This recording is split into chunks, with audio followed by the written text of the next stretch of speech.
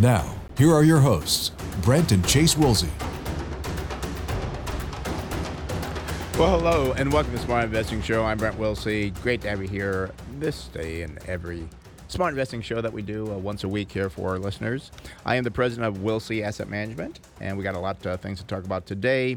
Going to talk about the PPI and the CPI. So inflation numbers came out, so we want to discuss those and how they affect investing, the market. Also, we're going to talk about something called the PEG ratio. Sometimes we mention this on the review or the analysis that we do on the companies. We'll talk a little bit more about the PEG ratio today for you to help you understand the PEG ratio. And Chase, what do you got? Yeah, well, hey, you got a stock you're looking at buying, selling, holding. You want us to break down those fundamentals. Actually, go to our website, smartinvesting2000.com. Again, that's smartinvesting2000.com. You'll see at the top of the page there's a button. There's a link that says Radio Show Questions. I got a hint for you. Click that button. Type in the stock, leave us a message there so we know what you want us to look at, and we can break down those fundamentals and, again, give you our opinion on the analyst estimates, the valuation ratios, the balance sheet, and really give you a good idea of what we think about that particular stock. We call them equities or companies. And Chase, it's something that we can do during the show. You can do it after the show. You can do it on Monday, Tuesday, whenever you think of it.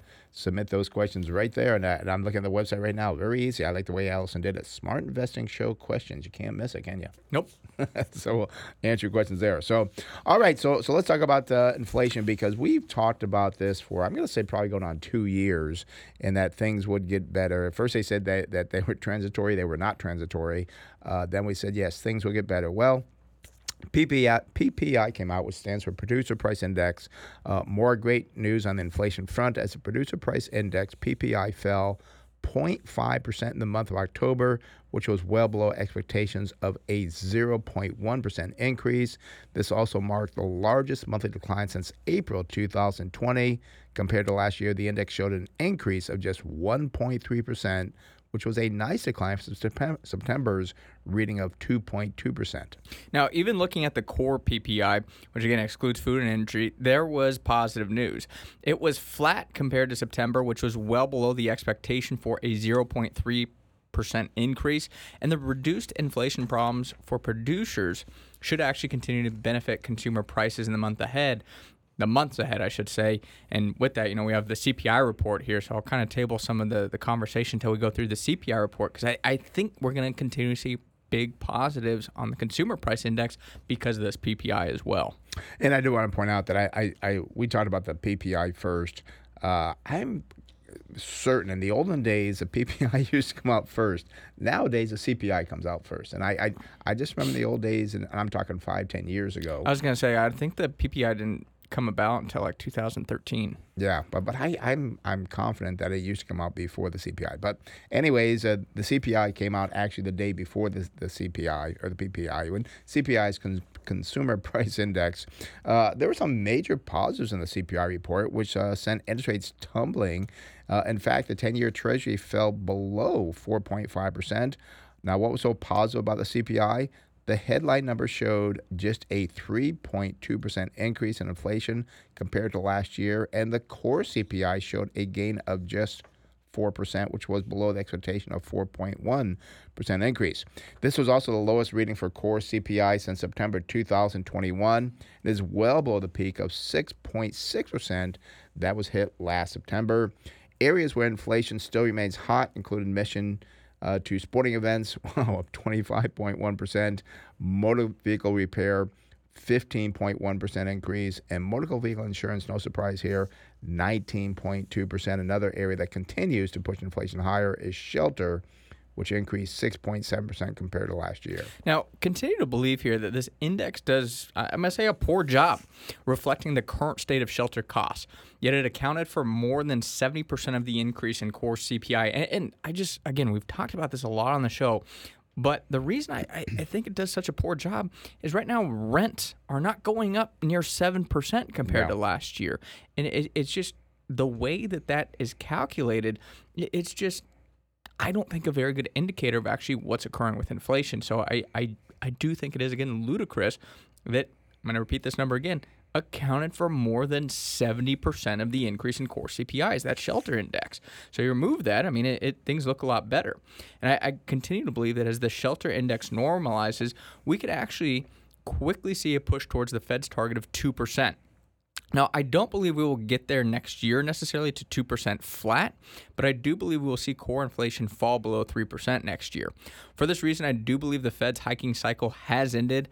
I do believe they will continue to talk tough and push the higher for longer narrative, but with cooling inflation next year, I would not be surprised to see rate cuts in the back part of the year.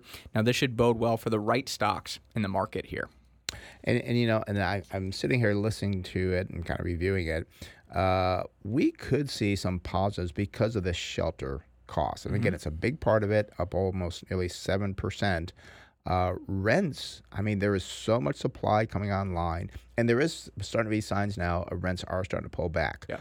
But I think based on that, yes, we should be down to the 2%.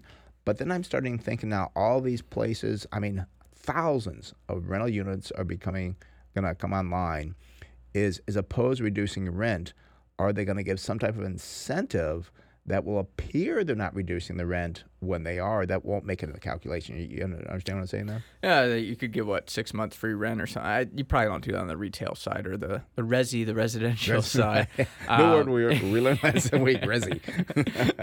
Well, I guess as a side note, we got to speak to the CEO and COO of a office REIT that we own in the portfolio, and he kind of was talking about some land that they own, and he's like, yeah, we've gotten some inquiries from some resi companies, and we're like, I mean, I put two and two together as residential. But yeah, just a side note there. But when you're looking at it, is maybe they'll give 1 month free rent or something when you sign the lease. When you do commercial or office, generally it's a longer rent abatement or free rent. But that could be something, yeah, you're right, where rents technically don't go down, but it is an incentive to get people to rent instead. And I don't know how that will come out in the calculation, because if you get, and again, they could get 3 months free rent. I see that's a possibility. Do they just not calculate that, or do they, and I'm talking about they being the Bureau, who does it? Bureau of Labor Statistics? Yeah, BLS. BLS. That would they say, oh, well, that doesn't matter. We'll just talk about the next 9 months, or do they average it out? So kind of an interesting thing that they'll kind of look at there. My feeling is they're not going to average it out, because they're going to look at what the number is. They're not going to say it's free rent. They're just going to look at what the rents are being paid. Yeah, and actually, I'm just kind of thinking, I don't know if the BLS actually does CPI just in hindsight, because it's not a labor measure. So I don't know if the government entity that does it, but it is conducted by the government. Yeah. We'll have to look at that. Who actually does the CPI? Yeah, PPI. I am gonna say though, I think 3 months would be very aggressive to give, because generally you sign a 1 year lease where you get 6 months free rent sometimes when you sign an office lease, but you're conducting that lease for 6-7 years. So, it kind of evens out the cash flows over the long term. I mean, to give 3 months, that means you're only getting 9 months of rent potentially. What they could do is extend the lease 2 years. Now, if you do 1 year, you get 1 month free. But hey, if you go 2 years with us, you'll get 3 months free. But I mean, the main thing is somehow I believe they're going to give incentives, which may not show that reduction in rent that people are actually receiving, which means we have a false number of up to 7% that accounts for a big part of the increase in the CPI. So we'll be watching it closely and see. But I think even with that, we'll still see that come down. And I think we could see very close to the 2% mid next year.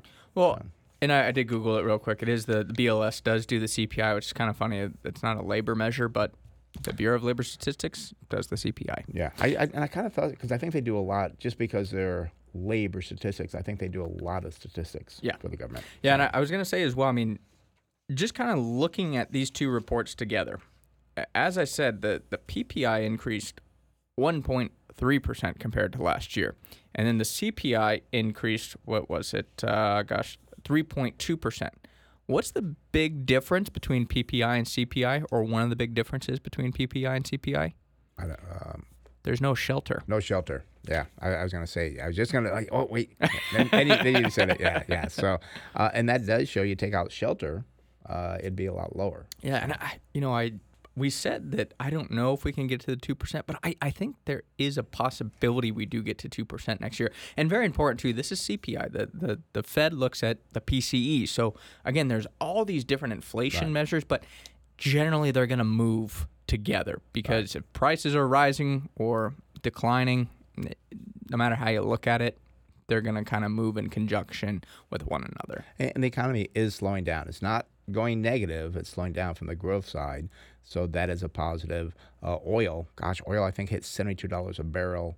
I think it was this past week, which was pretty low. The United States, I believe we had our biggest production of like over 13 million barrels in a day. I mean, it's just, there's a lot of positives going on. A lot of people want to be all negative. It's like, well, you're always going to have some negatives, but it really prevents you from investing. And we can't tell how well our portfolio did over the last couple of weeks here, but I mean, it just reminds me back in the days of 2009. Yeah, I mean, things can move very quickly. Yeah. And we talked about this, I think, last week or it was the week before. But, I mean, you just never know. I mean, this past week, you had a move of, I'm not going to say on our portfolio we did very well that day, but I think the markets after the CPI report were up like 3%, I want to say. And I'm confusing what we were up. I'm trying to be careful. Trying to be careful with the SEC not to give out performance numbers. But I think the markets, after the CPI report, they did very, very well. Right. And it's like, and the funny thing too is that they did very well after a CPI report that, it was below expectations, but not drastically below expectations. And the thing is, you could be right on an economic measure, and you're like, well, I think, CPI maybe is going to be a little bit hot or maybe a little bit cold. But then you got to think about what's the market going to do it, and you don't know. Right. And that's where people trying to time it are just going to be wrong. And it's too difficult. And I think what the CPI PPI report did was it took any chance of increases off the table for the rest of this year and perhaps even going forward, that the Fed is done. That's why I think we had the big rally. Yeah, and I think it's interesting. There are some people that believe the Fed could cut rates to 2% next year on the front end of the curve. I don't know if we'll get there. I mean, that's going from 5 to 2, 2.5. I mean, that's a pretty large decline. But the reason this guy I was watching CNBC, and his reasoning for it was, well, with lower inflation, you're now getting a huge real return on money market accounts, on T-bills. You don't, quite frankly, deserve to get a 3% real return on risk-free money. Yeah, and that was kind of his justification, is if we get inflation back down to 2%, the Fed should be able to reduce rates back down to around 2%, and maybe 2.5%, maybe even 3%, we'll call it, where you're still getting a 1% real return. And real means you take your total return minus the inflation rate. That's going to be your real return. You shouldn't have interest rates at 5% on the short end of the curve and inflation at 2%. That was kind of the point he was making, and that did make some sense to me as well. Yeah, and we've warned people like, you might be happy now that 4%, 5% CD that you got, but your reinvestment risk is very high, because I think next year when that comes due, that 6-month or 12-month, you'll at best be seeing maybe a 4, but I think more likely in the 3s, because I think we'll see a more return to a normal yield curve where short-term rates are lower than long-term rates. Yeah. So, and I think that's what people want to be careful of. So that's why we watch so closely and analyze and dissect these inflation numbers, because we want to see what's going to happen with interest rates, which affects a lot of different things. I was going to say, it's so funny. I was just thinking, probably, 5 years ago, we were not talking very much about inflation on the radio show. It was just kind of like, it was just there. The reports would come in. It wasn't, and now every single month, it's so important what's going on with inflation. And I think, quite frankly, in 2 to 3 years from now, I think it's going to be kind of something similar where we're not going to be taking up 5-10 minutes on the radio show talking about inflation, because there'll be something else that we're more fixated on. But inflation's just, I think, going to be a byproduct of the economy. Well, and it's been so important for investors because it really got a lot of people off track concerned about inflation, concerned about interest rates. They sold their stocks, sold their equities, and just, well, I'm done. I'm just going to go to a T-bill and get 5%. Just wait for things to get better, which is the foolish thing you can ever say, because when things get better, that means they're more expensive. So you want to buy when things are terrible and sell when things are great. But it's just, this is why we spend so much time on it, because it really got investors off track. And we've tried to help them to stay on track. Now, is that the investment strategy where you buy low and sell high? Is that something new? I've never heard of that. But people, and that's why, our slogan at our firm is no emotions, just results, because it is an emotional decision when you sell out when things are bad, because things are on sale. But your emotions say, oh, they're going to go lower and I'm going to lose everything. Like, that's emotional. It's not. And that's why in our firm, we look at the fundamentals. We look at what we're paying for the business. And we know when we bought something, it may be down 6 months, 12 months, but it's going to be 2, 3 years down the road. And that's what we try to do, is have people stop looking short term and try to feel better about owning a 5% CD, because it feels good today, but you're going to be so far behind the curve down the road. And I did a great thing on KSI, I think it was like 2 weeks ago, where I actually showed how much you're behind the curve when you actually fall behind 5%. Yeah, no, absolutely. Well, let's talk about ETF investors, because I was shocked to see that based on an annual study from Schwab Asset Management, millennial ETF investors have 45% of their portfolios in fixed income, which is substantially higher than 37% for Generation X. Also, 51% of millennials plan to invest in bond ETFs next year, compared to just 40% of baby boomers. Now, I believe the craziness of the COVID investing and the meme stock craze has really dented millennials' view of stocks. Many want that quick hit when it comes to investing, and they have failed to realize how long-term investing actually works. The unfortunate part is many of these millennials are hurting their long-term investment returns by shifting so much into fixed income, and when they realize the benefits of long-term investing 5 to 10 years from now, well, they will have missed out on the massive benefit of compounding during that time period. And this is, again, exactly what we're talking about. We just talked about interest rates, what people are doing, and here's a survey from Schwab, where people are doing the wrong thing because of emotions and saying, well, I want to be in bonds. And actually, tomorrow on KSI, my segment at 8:40 in the morning, I'm talking about, because people want to know about bonds, a bond mutual fund compared to individual bonds, because it's what people want to hear. And I will say at the beginning, I do not recommend doing bonds. But if you're going to do them, here's how you do the funds versus the individual bonds. Well, and I really think, again, I'm going to reemphasize that point about, the GameStop situation, the AMCs. I mean, that was really driven in large part by younger investors. Right. And they saw that you could make a lot of money in a few days, a few weeks, we'll call it even a few months potentially. And now, all of a sudden, all those stocks have struggled immensely.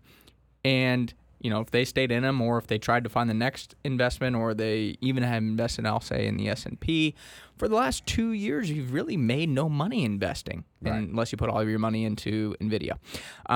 But outside of that, it's been a very challenging market for 2 years. So I think a lot of these millennials are like, what is the point of investing? I haven't made any money for 2 years. Right. I made all this money before, and now I either lost it or I can't make that money somewhere else. And 2 years is such a short time period in the investing game. And to lock in yields of, I'll say 4% even on darn near half your portfolio when you're in your 30s, early 40s is a huge mistake. And, even we don't like rules of thumb, but the whole old mantra of, when you get older, you need bonds. Well, these people aren't that old. You don't need bonds. I will tell you right now, I am a millennial. I have 0 bonds in my portfolio. It makes no sense, because you look down 5, 10, 15 years. Most of these millennials are at least 20 years away from retirement. Why in the heck are you going to lock in a 4% yield on something? It just makes no sense. And I'm a baby boomer, and I have 0% of my money in bonds, because I'm 67. I don't plan on passing away next year or two. And this is one thing I tell people: even if I do pass away, Okay. Oh, you had it all in equities. What happens? It passes to you, my kids. You get to step up in basis, and hopefully you guys hold that for the next 20, 30, 40 years, you know? Or worst case, you pass away and the equities went down over the next 2 years. Did it affect you? No. And then, now we inherit these, let's say, and you continue to hold them, and probably if they were down over the last 2 years, well, you're not going to want to sell them. You inherit them. And I will say we do advocate at our firm. We do check with people that when you are older, like me, gosh, I hate to say that, but you do have to have some cash reserves. Not in bonds, but cash reserves and short-term, maybe a money market. Maybe a T-bill. It maybe makes a sense. short-term. Yeah, something for that emergency that can come up medically. But investment-wise, no bonds in the portfolio. They are not a good long-term investment. And it's kind of funny. I know you have conversations with people. You're generally the one that calls them when they want appointments. We tell people, we'll average 8, 10, maybe 12% over the next, 5 to 7 years. And that's the average. It doesn't mean that's all we're going to earn. But some people say, oh, well, that's not good enough. Like, what do you mean not good enough? Yeah, but you're willing to lock in a 5% rate, but 8%'s not. It makes no sense. People's logic sometimes escapes me. But, you look at this, again, 41% it's really going to hurt those returns for millennials in the long term. And I will say, if there weren't so many opportunities right now, and we'll kind of talk about this with the PEG ratio, maybe it would make some sense to have some bonds in the portfolio if you just couldn't find anything to buy.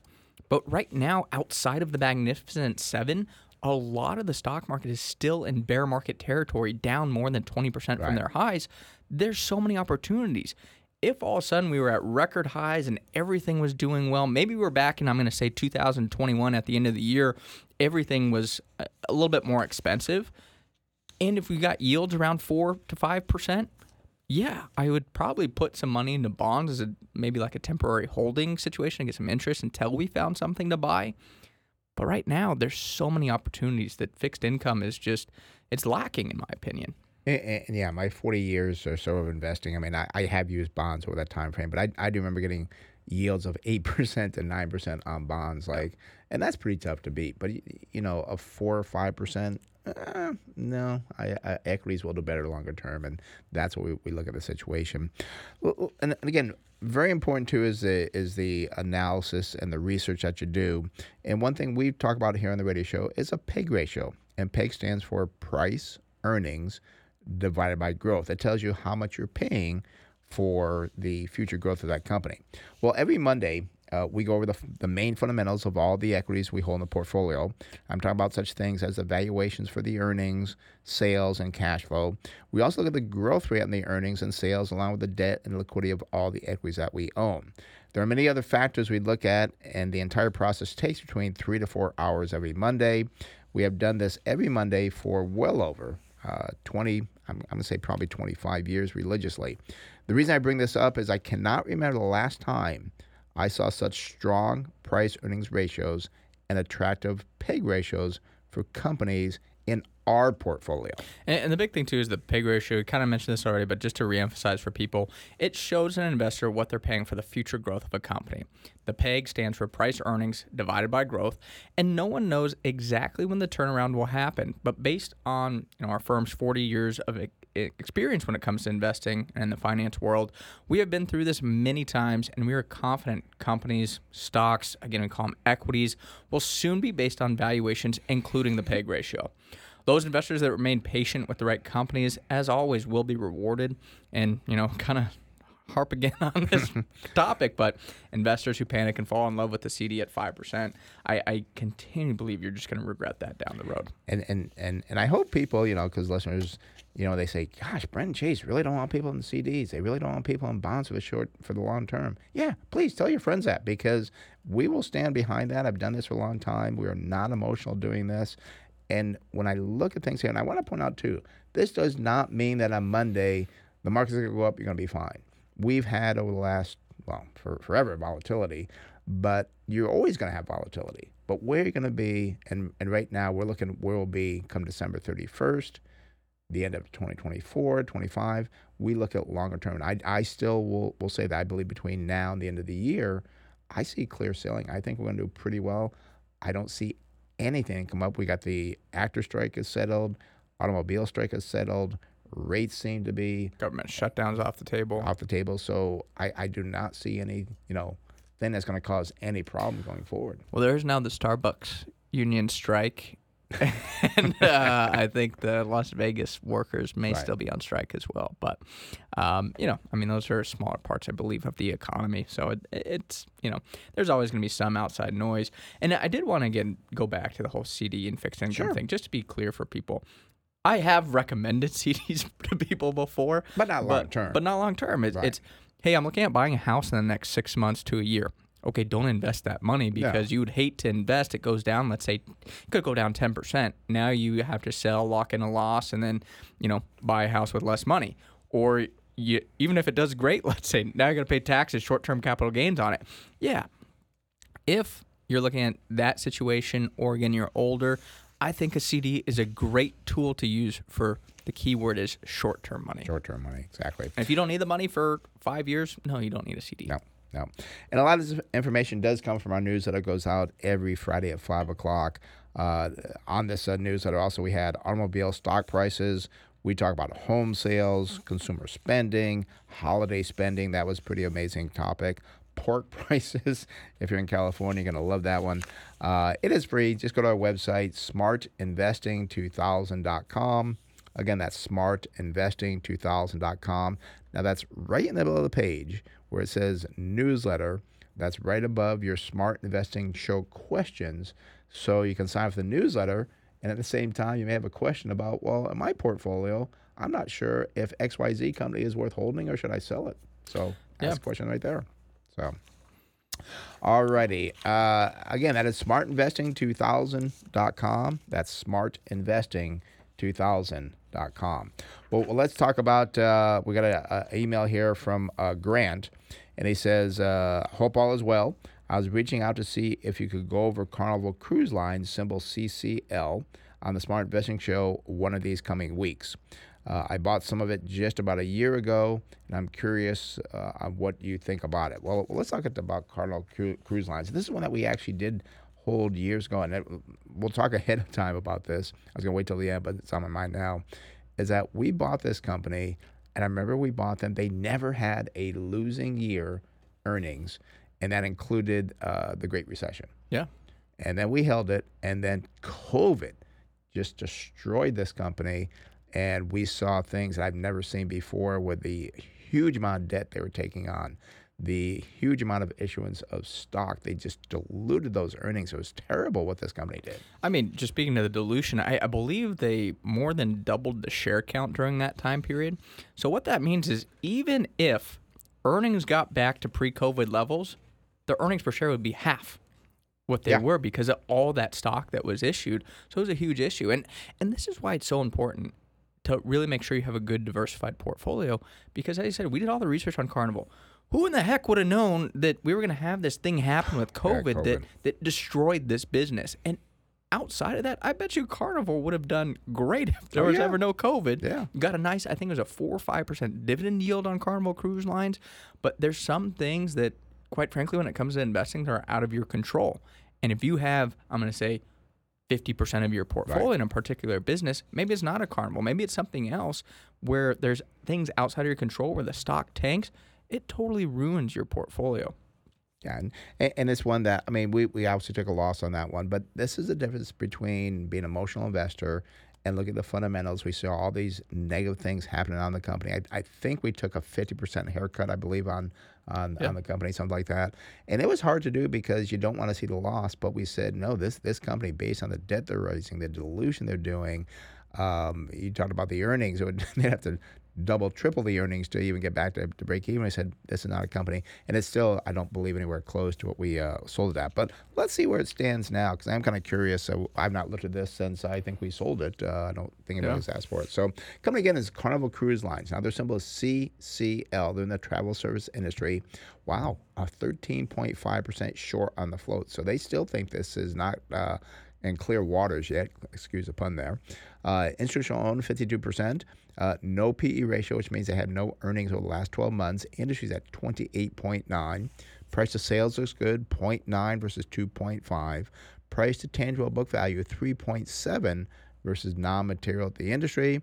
And then price to cash flow is 5.8 versus 11.7, but no PEG ratio, which we just talked about. So you can't really tell what you're paying for the future growth, if any, for this company. Now, there is no earnings over the last 12 months. The industry was up 175%. Now, the sales for Carnival over the last year, they look phenomenal, up 108.3% versus 38.3. Wow, I've never seen a 5-year growth estimate so bad as this one here.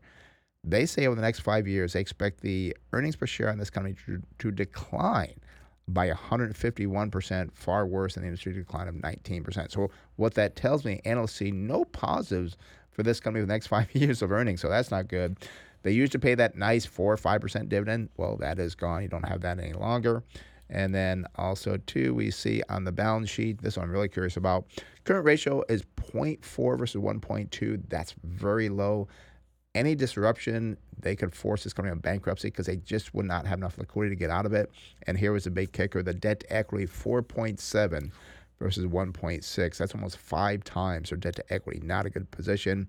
Net profit margin, a negative 8.1% versus a positive 8.7. Return on equity, a negative 23.3 versus a positive 72. Gosh, I didn't, very little positive on this. Maybe you got something positive going forward. You got the look on your face like, oh, no, not really. Well, I was just going to say real quick is on that current ratio, I do remember from holding the stock, I'm not worried about, well, you got to dig deeper into it, but a big reason why that current ratio always looks so bad is because when you sell the tickets, it becomes a current liability on the balance sheet, so it's not really that bad. Right. But again, you got to understand those numbers where it could be that bad. So you want to look through it to see why that current ratio looks so problematic. Yeah. But I can't really help you on the debt to equity of 400. So that's a problem. And I remember when we held it, their debt to equity was like 40%. I mean, it was a great company. But looking at the current price here, $14.79. I see the 52-week range here, $7.53. 52-week high, $19.55. So the stock has still been, I'm going to say, very volatile. I do see, Grant, that over the last year, it's up 55%. So depending on when you bought it, congratulations. You could have had a nice little profit on that here as we stand with the current price. But looking going forward, I go out to November 2024. I do see estimated earnings per share of 93 cents. That would give us a target sell price of $15.44. So it trades at a forward PE multiple of about 16. So, I mean, there's not much room for growth on it. I will point out that they, again, report on a fiscal basis, so we'll be moving out to November 2025 here shortly. I do see earnings are expected to actually climb to $1.35, which would push the forward PE multiple to under 11. So, I mean, I'm going to say there's still opportunity potentially from a valuation standpoint, but just that balance sheet. If things do slow down in the economy and, all of a sudden people are like, I don't want to travel anymore. Right. I mean, they have been a big benefactor from all the traveling that has been occurring. If that goes sideways, all that debt could catch up with them. So, I mean, for that reason, I just don't think I would be holding Carnival. And I'd say I think cruising is the best way to travel. Unfortunately, I get motion sickness so bad I can't use it, but the concept makes a lot of sense. It's inexpensive and you get to see a lot of places, and you never have to unpack and repack and unpack. I mean, it's a great concept to see different things. But, and also, too, the other thing that's always in the back of my mind, I remember, I think it was when we held it, a captain of the ship was drunk and he ran aground. And that was major lawsuits for them. So you never know. There's things that can happen with these cruise lines. And if you have a balance sheet that's clean and you have that captain make a massive mistake, you can get through that because you have the financial wherewithal capability to handle a mishap. Right. But a debt to equity of 470%, you don't have any room for error. If you have a lawsuit come out, you're going bankrupt. There's no way you can handle that. Yeah. And that's my point, because they just can't handle any storms coming up that would put them in the wrong direction, because they just don't have any liquidity any longer. Yep. So, all right. Again, if you have your questions, what you can do is submit your questions at our website, smartinvesting2000.com. That's smartinvesting2000.com. And right in the middle of the page, you'll see Smart Investing Show questions. Now, that's right above the Forbes Best in State Wealth Advisors for 2023. That's really in the middle of the page. Right above that is where you'll see the Smart Investing questions. And I'll even tell you a secret. If you pull it up on your phone, I even think it's easier. Really? Yeah, it's a little button. You just see it right when you open the web page. It's very easy. You just click that button, and again, you can submit your questions there. Yeah, and it is because I've been doing the Smart Investing Show for 30 years, I guess, close to 30 years. And every show for that time frame, we always took calls. But because of changes in technology and everything else, we said, after 30 years, this is not going to be the best way to do it. Yep. So that's what we're doing. So again, back when I first started doing this, I don't think people, gosh, what were cell phones like back in the early 90s? Or bricks, right? Bricks, I think so. All right. Let's talk to our financial planner, Harrison Johnson. Harrison, how you doing today? Good morning, guys. I'm doing well. How are you doing? Good, good. I know today we're talking about tax loss harvesting. So let's have your explanation on that. So tax loss harvesting is when you sell an investment for less than you purchased it for to create a realized loss that can be used to offset other capital gains. Now that we're getting close to the end of the year, it's important to talk about because investors like to engage in tax loss harvesting at the end of the year to reduce their tax liabilities. But before selling a position at a loss, it's important to understand the full tax benefit and the opportunity cost so you can decide if it is worth it. For example, let's say you wanted to take a loss on a $50,000 investment after the stock declined 15% down to $42,500, resulting in a $7,500 loss that can be used to offset some long-term capital gains. The average investor is in the 15% federal capital gain tax bracket and the 9.3% state tax bracket, meaning that $7,500 loss results in tax savings of about $1,800. Now, this sounds nice, but your $42,500 position would only need to grow by about 4.3% to recoup that $1,800 tax savings, which is absolutely possible, assuming the investment was purchased for the right reasons and still has strong fundamentals. Well, volatility in the market is normal, so it's important to avoid missing out on big gains so while you're trying to save just a little bit of taxes. Now, this doesn't mean tax loss harvesting is always a bad thing. In fact, there are a lot of reasons it can make sense.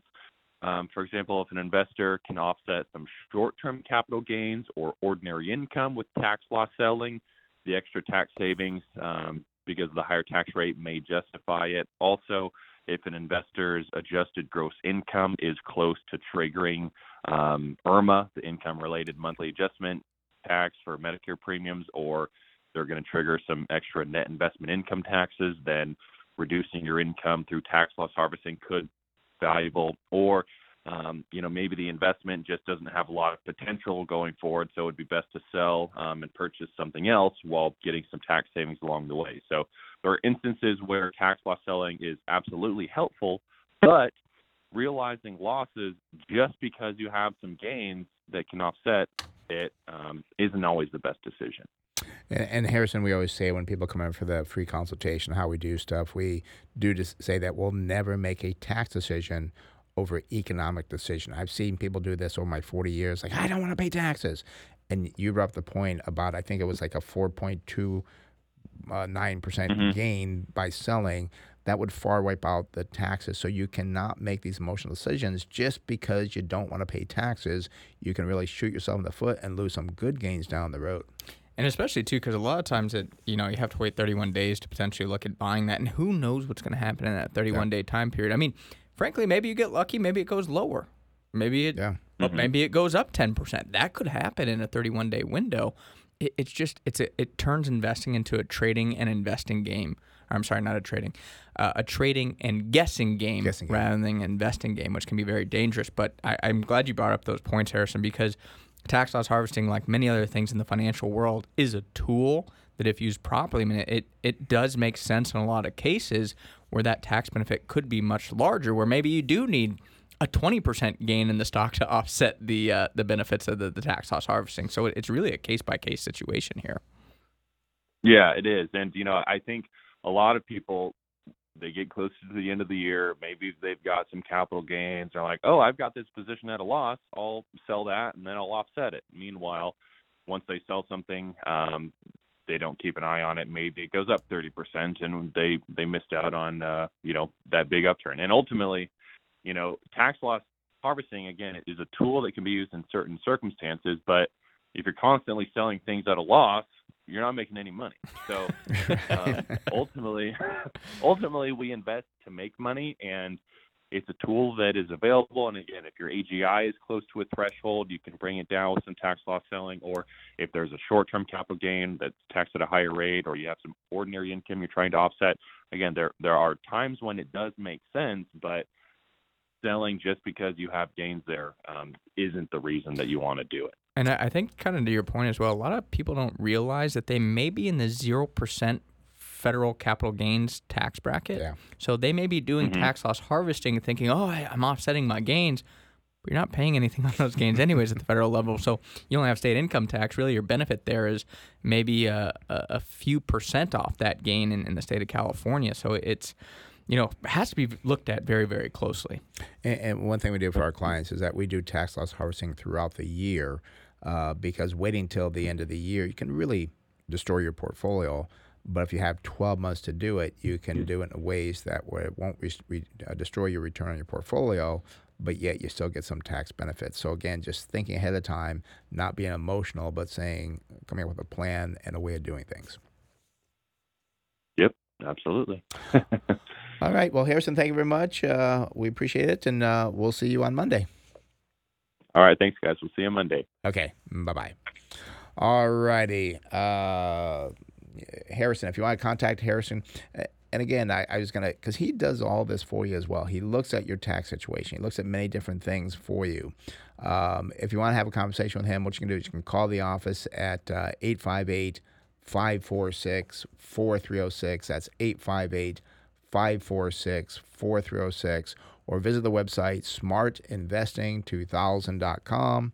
That again is smartinvesting2000.com, and send him an email, set up that free consultation, and I promise you'll be very impressed with the things he looks at and goes over. I will just say, this is where Harrison really does provide a lot of value, because the average advisor does not know enough about your financial situation. You really have to dive in deep to understand everything from your capital gains on all your investment portfolios, what you earn on your interest for any of those, I'll call the CDs, the bonds, whatever you have, and again, the taxable income, anything that happens to make a really good decision on tax loss harvesting like this, you need to know everything.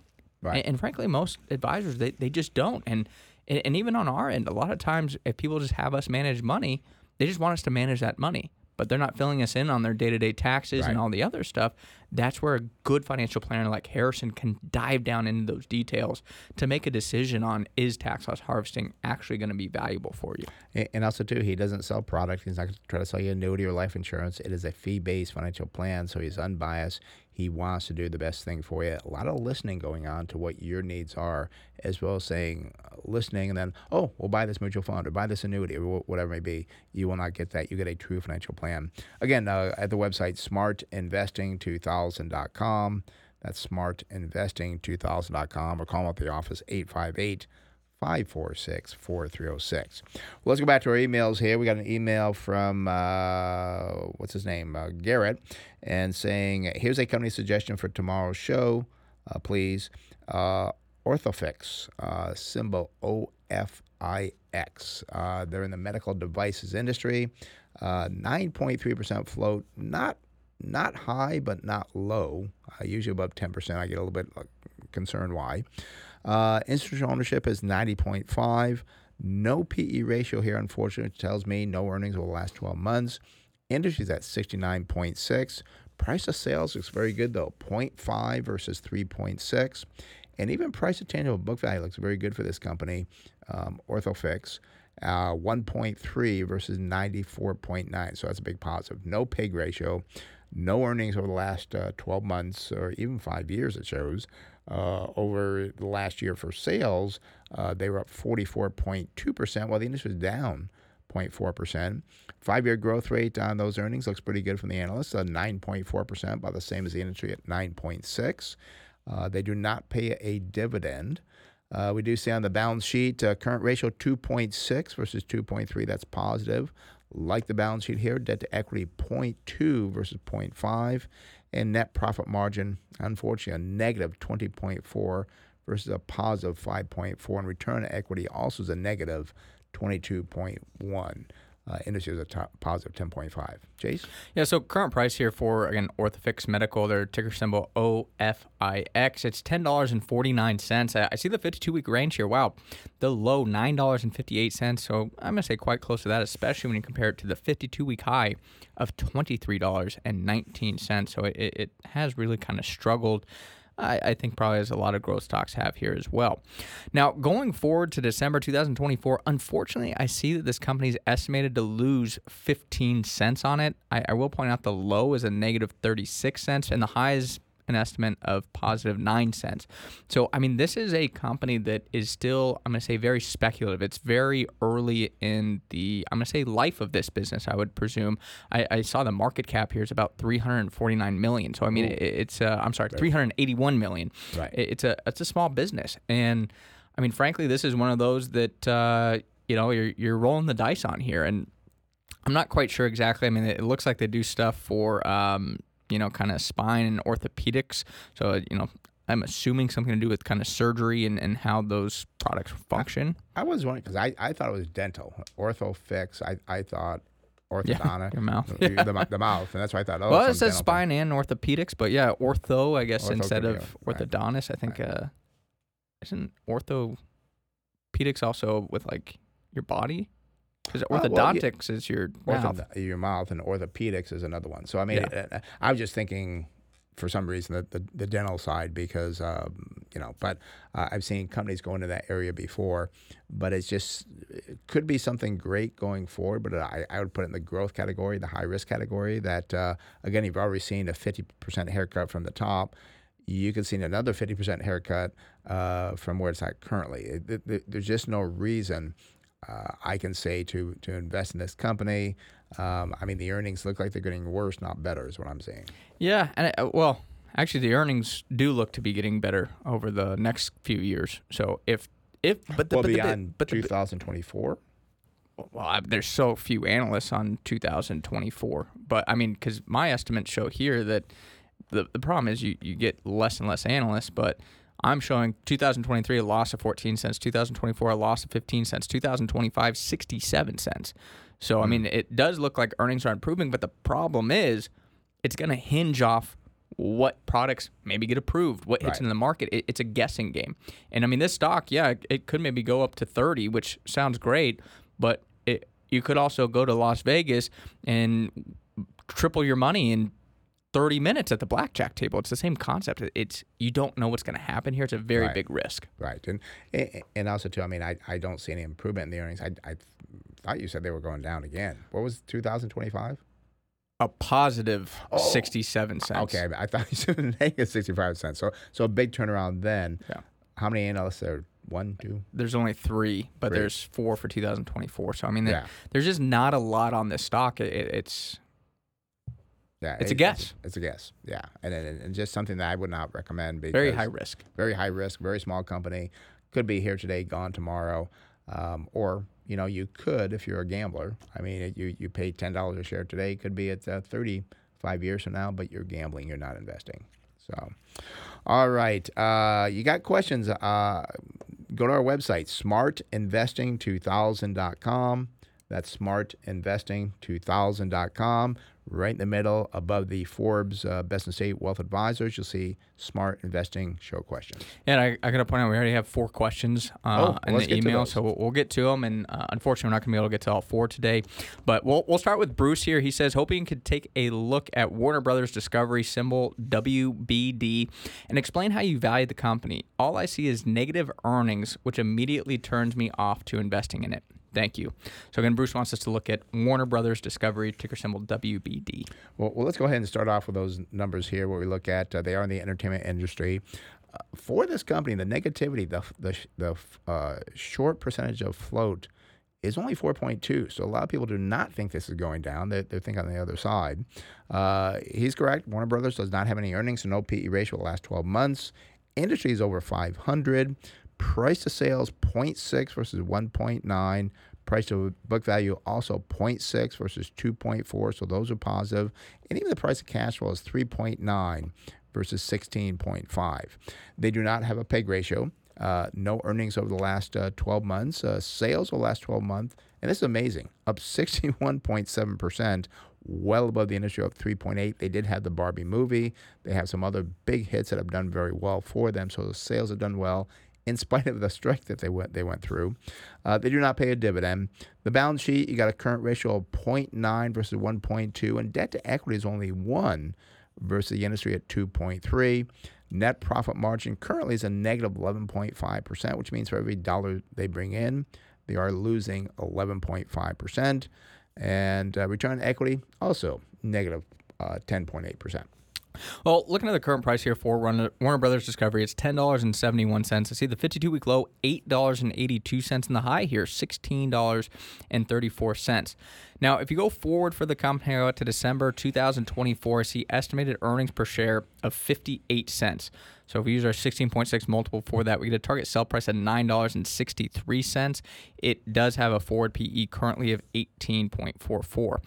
Now, the big thing to point out is we are near the end of the year, and you go out to December 2025, earnings are estimated to jump up to $1.02, so that would give you a forward multiple of about 10.5. And there's still a decent amount of analysts on that. Right now, there's 10 for 2024 and 8 for 2025. That's pretty good. So, there's not a huge fall off, and especially as we are coming very close to the end of the year, if you hold this, I wouldn't necessarily be selling it. I don't know if I'd be buying it at this point just because the numbers don't quite justify it for us, but I wouldn't panic and sell it. And the big thing you have to understand with Warner Brothers is when they integrated with Discovery, there is so many integration costs. And if you dig through the numbers, a lot of that earnings loss is coming from non-cash expenses.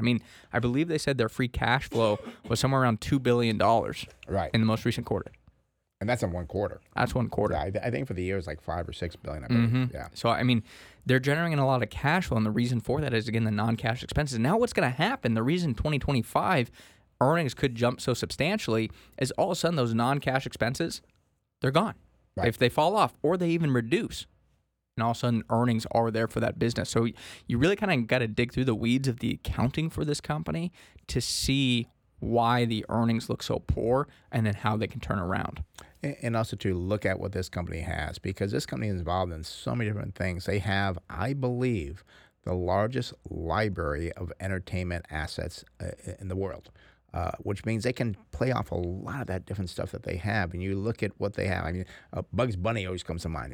They have so many others besides that. And also, too, gaming. This company gets money from gaming because of, Harry Potter? Well, Harry Potter's their huge hit. They also had a Mortal Kombat come out in the quarter as well. Right, yeah. So they've got these things, and when you look at what's happening, and they're trying to change now, and they still think linear TV is still going to give them money on things on the Discovery side, some other things. But they're switching also to streaming, and they're doing great things on the streaming as well, but it costs money to do that. So you really have to understand this business if you're going to go into it. I think long-term you're going to see some good things in this business. I like the executive team as well. They made some changes there. It's a tough one because you look at the numbers, and that's why we say do your own research, go forward, because the numbers, they don't look that good. But when you think about and see what's going on and you go out 12 to 24 months, this could be a huge hit.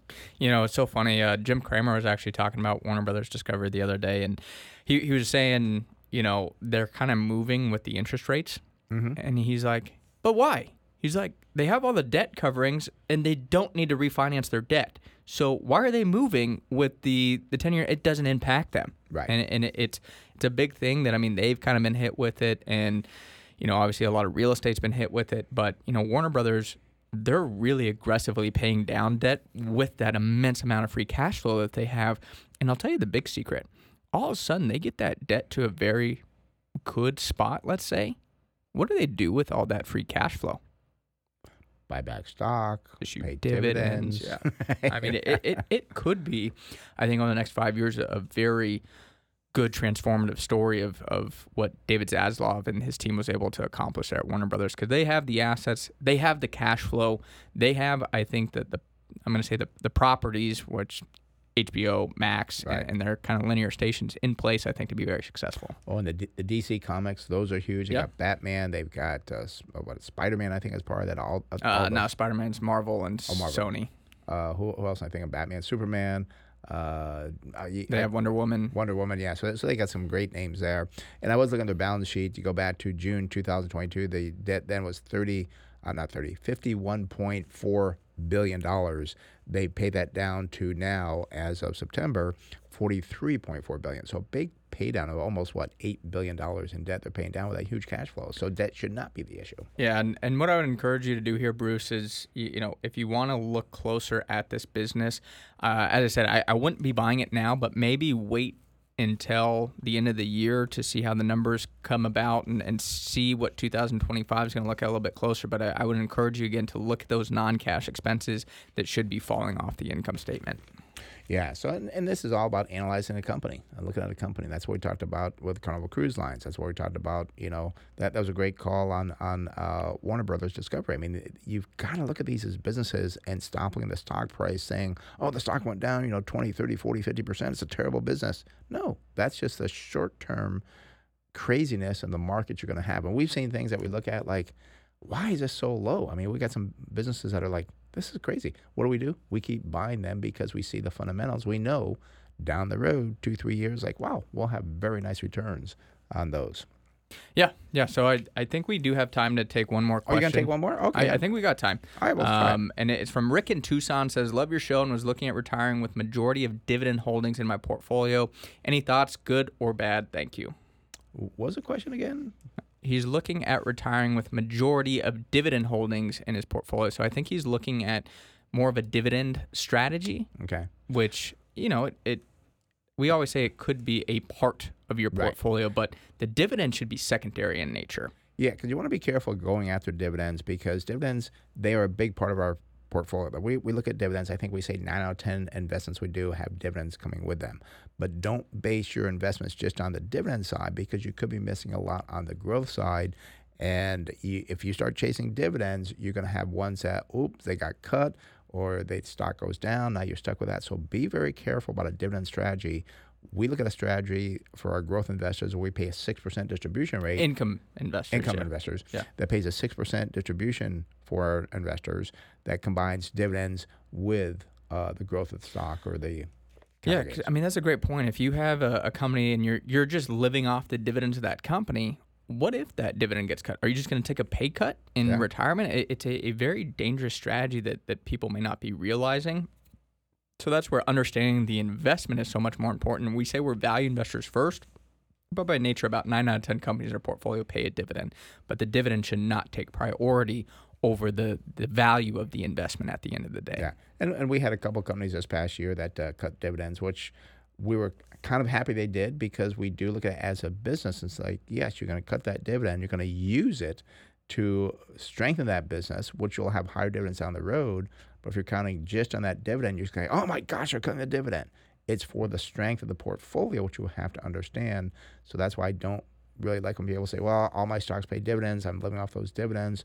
That can really be a terrible thing down the road because we will have, I think we're through this time. We'll have these times again down the road. When you retire 20, 30 years, you're going to have some terrible times during that time frame.